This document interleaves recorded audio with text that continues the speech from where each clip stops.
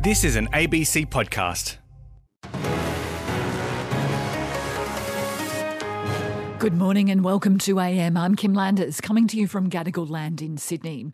There are new curbs on alcohol in Central Australia as the federal and NT governments try to tackle soaring youth crime and violence.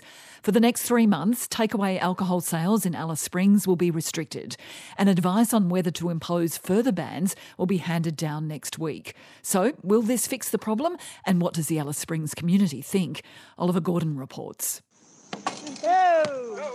Every day after school, dozens of young people stream into the Gap Youth Centre in Alice Springs. The majority of whom are young, Indigenous, male and female young people who are disadvantaged, marginalised, and many of them have a great deal of challenges in their lives that they are dealing with on a day-to-day basis. Jen Standish-White is the organisation's chief executive. The centre stays open until about 9 p.m. Then a bus comes to drop kids home. And obviously, if we are dropping the young people home, if there's not a responsible adult at their home, we would try and find an auntie or an uncle. You know, they would tell us where else we could go. And if we can't find a responsible adult, we bring them back to the youth centre and we call Territory Families to come and collect them, to take them home. An increasing number of people in Alice Springs, some of them young, are slipping through the cracks and turning to crime. The town has seen a 43% increase in assaults over the past year, including a 53% increase in alcohol-related assaults. Now it's prompted an intervention. The Prime Minister, Anthony Albanese. Today we have some significant announcements to make. The Prime Minister's announced a regional controller to ensure territory and federal programs work together, and he's committed to extending funding for safety and community services past June this year. Those organisations need to have that continued funding and we'll provide it for them. The NT government is going further, outlawing takeaway alcohol sales 2 days a week and reducing bottle shop hours on remaining days. It's even flagged the possibility of reinstating alcohol restrictions in remote NT communities and town camps. The NT's Chief Minister, Natasha Files. I ask the community to work with us. Michael Little is an Alice Springs town councillor. He thinks the ban on takeaway booze could have mixed results. They can't get a drink, they're going to try and break into some other places. But I really commend the NT government for doing this, and they've done something. The Alyawara man has been involved in reducing youth crime for many years. When it comes to helping the town's more vulnerable young people stay on track, he hopes to see more funding for education, especially in the town's youth diversion centres. Because that's the only place where these kids, and I'll call them kids, have the relationship with an educator. The father or the mother or the uncle or the auntie aren't educators in this kid's life. Alice Springs Town Councillor Michael Little ending Oliver Gordon's report. Have you ever thought about being a beauty therapist, a swimming teacher or a gardener? And could a cash handout convince you to get the skills to do it? Well, the federal government has put these jobs and dozens more on what's called the Australian Apprenticeships Priority List to try to fill workforce shortages. Political reporter Stephanie Boris explains. Heading to the local pool or beach is a favourite summer pastime for many, but it can also be dangerous. Learning to swim takes time and practice. Brendan Ward is the Chief Executive Officer of Australian Swimming Coaches and Teachers Association. If people are not receiving the Learn to Swim and water safety education, then that means that there are immediate issues and dangers. The problem is there aren't enough swimming teachers, as Justin Scarr from Royal Lifesaving Australia explains. Based on job ads, 1 in 2 pools at the moment are advertising for swim teachers. So we estimate that there's a shortfall of about 2,500 to 3,000 swimming teachers today. Swimming coaches and instructors have now been placed on the Australian Apprenticeships Priority List.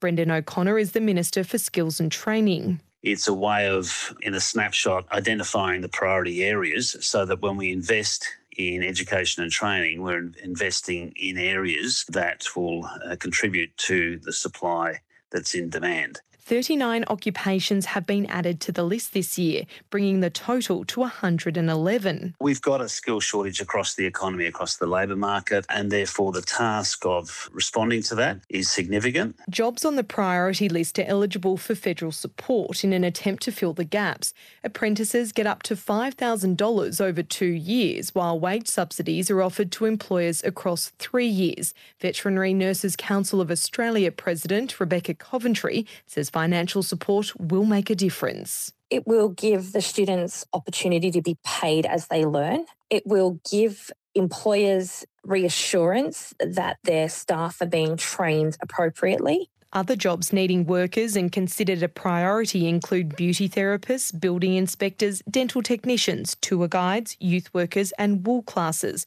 as well as horse trainers, blacksmiths, gardeners, security officers and picture framers.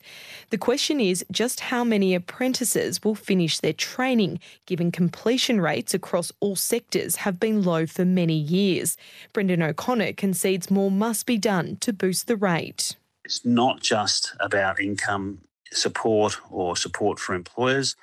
We do need to find a way to encourage young people and people changing their occupations to withstand relatively low wages for a short period in order to have more secure work and higher wages over your working life. So we're reviewing the whole approach to apprenticeships. Skills Minister Brendan O'Connor ending that report by Stephanie Boris.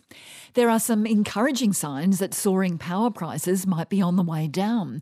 The latest report from the Australian Energy Market Operator shows wholesale prices halved in the final 3 months of the year as renewables set new supply records.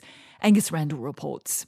Australians have been paying some of their biggest electricity bills yet, but a new report foreshadowing a reprieve is welcome news to the Australian Industry Group's Tennant Reid. There was a lot of concern from industry about the steep increase over the past year in the new electricity prices that they were being offered in new contracts. In the eastern states and South Australia, the Australian Energy Market Operator, AEMO, found wholesale prices more than halved in the final 3 months of last year. But in Western Australia's biggest electricity market, average wholesale prices ballooned 50% compared with the same period in 2021. Across the board, all prices remain well above average. Higher prices in WA, of course, will be a worry to businesses in the region. They reflect a shift over the quarter from coal to gas as coal generation was conserved to preserve coal capacity for the heights of summer. AEMO reports the contribution from coal and gas fell while there was record solar and wind output. At one point, renewable sources accounted for 70% of power in the eastern states and 85% in the west. Analyst Tim Buckley from Climate Energy Finance says it's a sign of the future. The AEMO report is a stark reminder that the energy transition in Australia is very, very much well established and accelerating beyond anyone's expectations. So we need to prepare. It is inevitable. The hyper fossil fuel inflation of last year and the disruption of supply definitely caused massive disruptions, but the underlying trends are clear. The report also notes the federal government's temporary cap on coal and gas markets, brought in December, resulted in steep price falls on the electricity futures market. That is an absolute instantaneous acknowledgement that the caps were exactly the right market intervention. We had market failure and the government took drastic steps to correct that market intervention. As additional renewable energy was added to the national market between October and December, AEMO also found emissions dropped to their lowest levels since the start of the market in 1998. Wind and solar plants now account for 20% of the total generation in the market, a figure which does not include the huge amounts of rooftop solar in the system. And as for the outlook for power bills, analysts believe the peaks of last year are, for now at least, in the rearview mirror. The forward electricity prices have been easing since mid-October. Since the threat of intervention was first announced, the forward markets, the financial markets, are extrapolating the intervention and showing that that will have a permanently lower reduction in electricity prices at the wholesale level in the NEM over 2023. Tim Buckley from think tank Climate Energy Finance, ending that report from Angus Randall and Annie Guest. You might remember a couple of days ago we told you how executives from some of the most popular dating apps are going to a government forum today about how to improve safety for users. Well, with alarming rates of sexual violence being experienced either online or in the real world, some advocates say it's going to take a lot of work to make changes. Here's political reporter Noor Hayder. Online dating isn't new, but over the last decade, mobile dating apps have rapidly expanded. But for many, the experience is far from pleasant. The online and offline world are so morphed, especially for young people and the way we interact, that online dating has become a norm, which is completely fine, but it opens the door for lots of kind of abuse and online harassment. That's Chanel Contos, founder of the Teach Us Consent movement. She'll be amongst dozens of people attending a roundtable focused on improving online dating safety.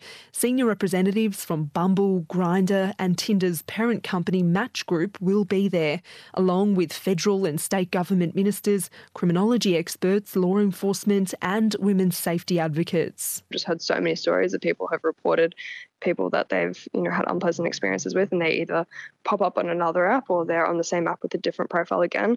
I think we also need to address this issue of catfishing. People have their identities stolen. There should be more verification. But stronger online safeguards won't be enough. She says dating companies have a broader social responsibility. They should have a serious vested interest in ensuring that young people and its users know what a healthy relationship looks like, know what consent looks like. A survey by the Australian Institute of Criminology last year exposed the prevalence of the problem. 3/4 of respondents said they'd been subjected to online sexual violence while using dating apps, while 1 in 3 people said they'd faced sexual violence at the hands of someone they'd met up with after matching with them online. I guess what I want to do is understand, well, how do we define violence? Because you haven't been raped and or murdered doesn't mean you haven't been exposed to really negative and or dangerous behaviours and had your personal safety compromised. That's Catherine Burney, Director of the National Women's Safety Alliance. She supports calls for criminal background checks to weed out perpetrators, but says that alone won't solve the problem. When you look at the sexual violence conviction rate in Australia, you've got 13% of complainants going through a formal process with police, and out of that, 4 to 6% conviction rate. She's glad the dating app giants have come to the table and appear open to collaborating to reduce harm, but she has some questions she'd like answered. I'd actually like to know how they view their accountability. And so I'd like to know, what do you see your role as the platform and the facilitator of these relationships? What do you think your user obligations are? Catherine Burney from the National Women's Safety Alliance, ending Noor Hayder's report. Over the past 4.5 years, about 11,000 survivors of child sexual abuse have been found to be eligible for what's known as the National Redress Scheme. It was set up after the Royal Commission, and apart from providing counselling and a payment, it allows survivors to get what's called a direct personal response from the institution involved. But as Meg Bolton reports, some survivors are still waiting for that response. For 60 years, Queensland woman Diane Lynn has been waiting for justice and to be heard. She was younger than 5 when she was first sexually abused by members of the Jehovah's Witnesses congregation her family attended. The abuse continued for years, and she's still waiting for the institution to acknowledge it. It's really, really trying on your mental, physical, emotional. It's horrendous. Every day I checked to see if there was a message. Every day I checked to see what was going on. Every day, every single day. After applying to the National Redress Scheme, Diane Lynn was offered financial compensation, counselling and what's known as a direct personal response. I think that probably it was the most powerful moment, one of the most powerful moments in my life. So, yeah. I think it's validation. that someone actually listened for the first time in my life. She contacted the Jehovah's Witnesses in November last year and says she's heard nothing since. It's just very, very frustrating when they don't respond, in a timely manner. The ABC asked the Jehovah's Witnesses why Diane Lin hasn't received her direct personal response and when she'll get it. In a statement, a spokesperson says the law prevents an institution from commenting on individual cases. The ABC also asked the Department of Social Services what's in place to ensure an institution responds to a survivor and what are the consequences if it doesn't comply. In a statement, a spokeswoman says while it can't comment on individual cases, all institutions are required by law to respond and that the scheme would investigate any complaint. As she navigates the process, Diane Lin is getting support from Know More, a free independent legal service for abuse survivors. Simon Brooke is the principal lawyer. We have social workers and counsellors and Aboriginal and Torres Strait Islander engagement advisors. So depending on what support people need, we hope that we can provide holistic support to them to try and reduce the stress that inevitably goes along with bringing up some of the previous trauma. For Diane Lin, getting that direct personal response is the most important. I reckon that now is the time to make them accountable and apologise, a direct personal response to what has been going on for years and to make changes to their policy and procedure, because if we don't have change, what was the reason for all of this? Child abuse survivor Diane Lin ending Meg Bolton's report. A judge in the US state of Georgia is hearing arguments on whether to make public the report from a special grand jury which investigated Donald Trump's efforts to overturn the results of the 2020 election. There could be recommendations on criminal charges against the former president and his allies. North America correspondent Barbara Miller reports. At the heart of the Fulton County, Georgia investigation is a now infamous phone call. And there's nothing wrong with saying that, that you've recalculated. Well, Mr. President, the challenge that you have is the data you have is wrong. That's the then President Donald Trump in January 2021 pleading with Georgia's Secretary of State, Brad Raffensperger. I just want to find 11,780 votes. What's called a special grand jury, a total of 26 jurors drawn from the public, has completed a 7-month investigation into possible election interference. The special grand jury doesn't have the power to issue criminal indictments, but it can recommend them. The district attorney in charge of the Fulton County probe, Democrat Fani Willis, will now decide whether or not to ask another grand jury to issue indictments. Judge Robert McBurney is currently hearing arguments on whether or not the findings should be made public. Those grand jurors ought not to talk about their deliberations, but when they're done, what pops out of the toaster instead of an indictment is a final report. I don't see how that's secret based on the statutory framework. Former U.S. Attorney in the District of Middle Georgia, Michael Moore, says it'll be a difficult decision. My best guess is that he'll split the baby in this case. And he'll decide that the public does have an interest, but great portions of the report should be redacted, or he may tie it to some sort of deadline dealing with the district attorney's decision to seek indictments or not. Donald Trump's former lawyer, Rudy Giuliani, has appeared before the Georgia grand jury, as has his former chief of staff, Mike Meadows, and senior Republican Senator Lindsey Graham. In a statement, lawyers for Donald Trump said while the grand jury had heard from dozens of high-ranking officials, it did not subpoena the president. Therefore, the statement reads, "We can assume that the grand jury concluded that there were no violations of the law by President Trump." Former U.S. Attorney Michael Moore says it's not that simple. Typically, if you're a prosecutor, you would not subpoena a potential target of an investigation to testify in front of a grand jury, and that's because the Constitution gives that person certain rights, and one of those rights would be to not incriminate themselves. The Georgia judge said if he decided to release the findings, that wouldn't happen today. This is Barbara Miller reporting for AM. And that is AM for today. Thanks for your company. I'm Kim Landers. Hi, I'm Sam Hawley, host of the ABC News Daily podcast. He's a self-confessed misogynist who's been charged with rape and human trafficking. So how did Andrew Tate make himself so appealing to millions of people around the world, mostly young men? Today we speak to Matt Defina, who's working with Australian teenage boys to understand why so many are being drawn to Andrew Tate's toxic views on masculinity. Look for the ABC News Daily podcast on the ABC Listen app. You've been listening to an ABC podcast. Discover more great ABC podcasts, live radio, and exclusives on the ABC Listen app.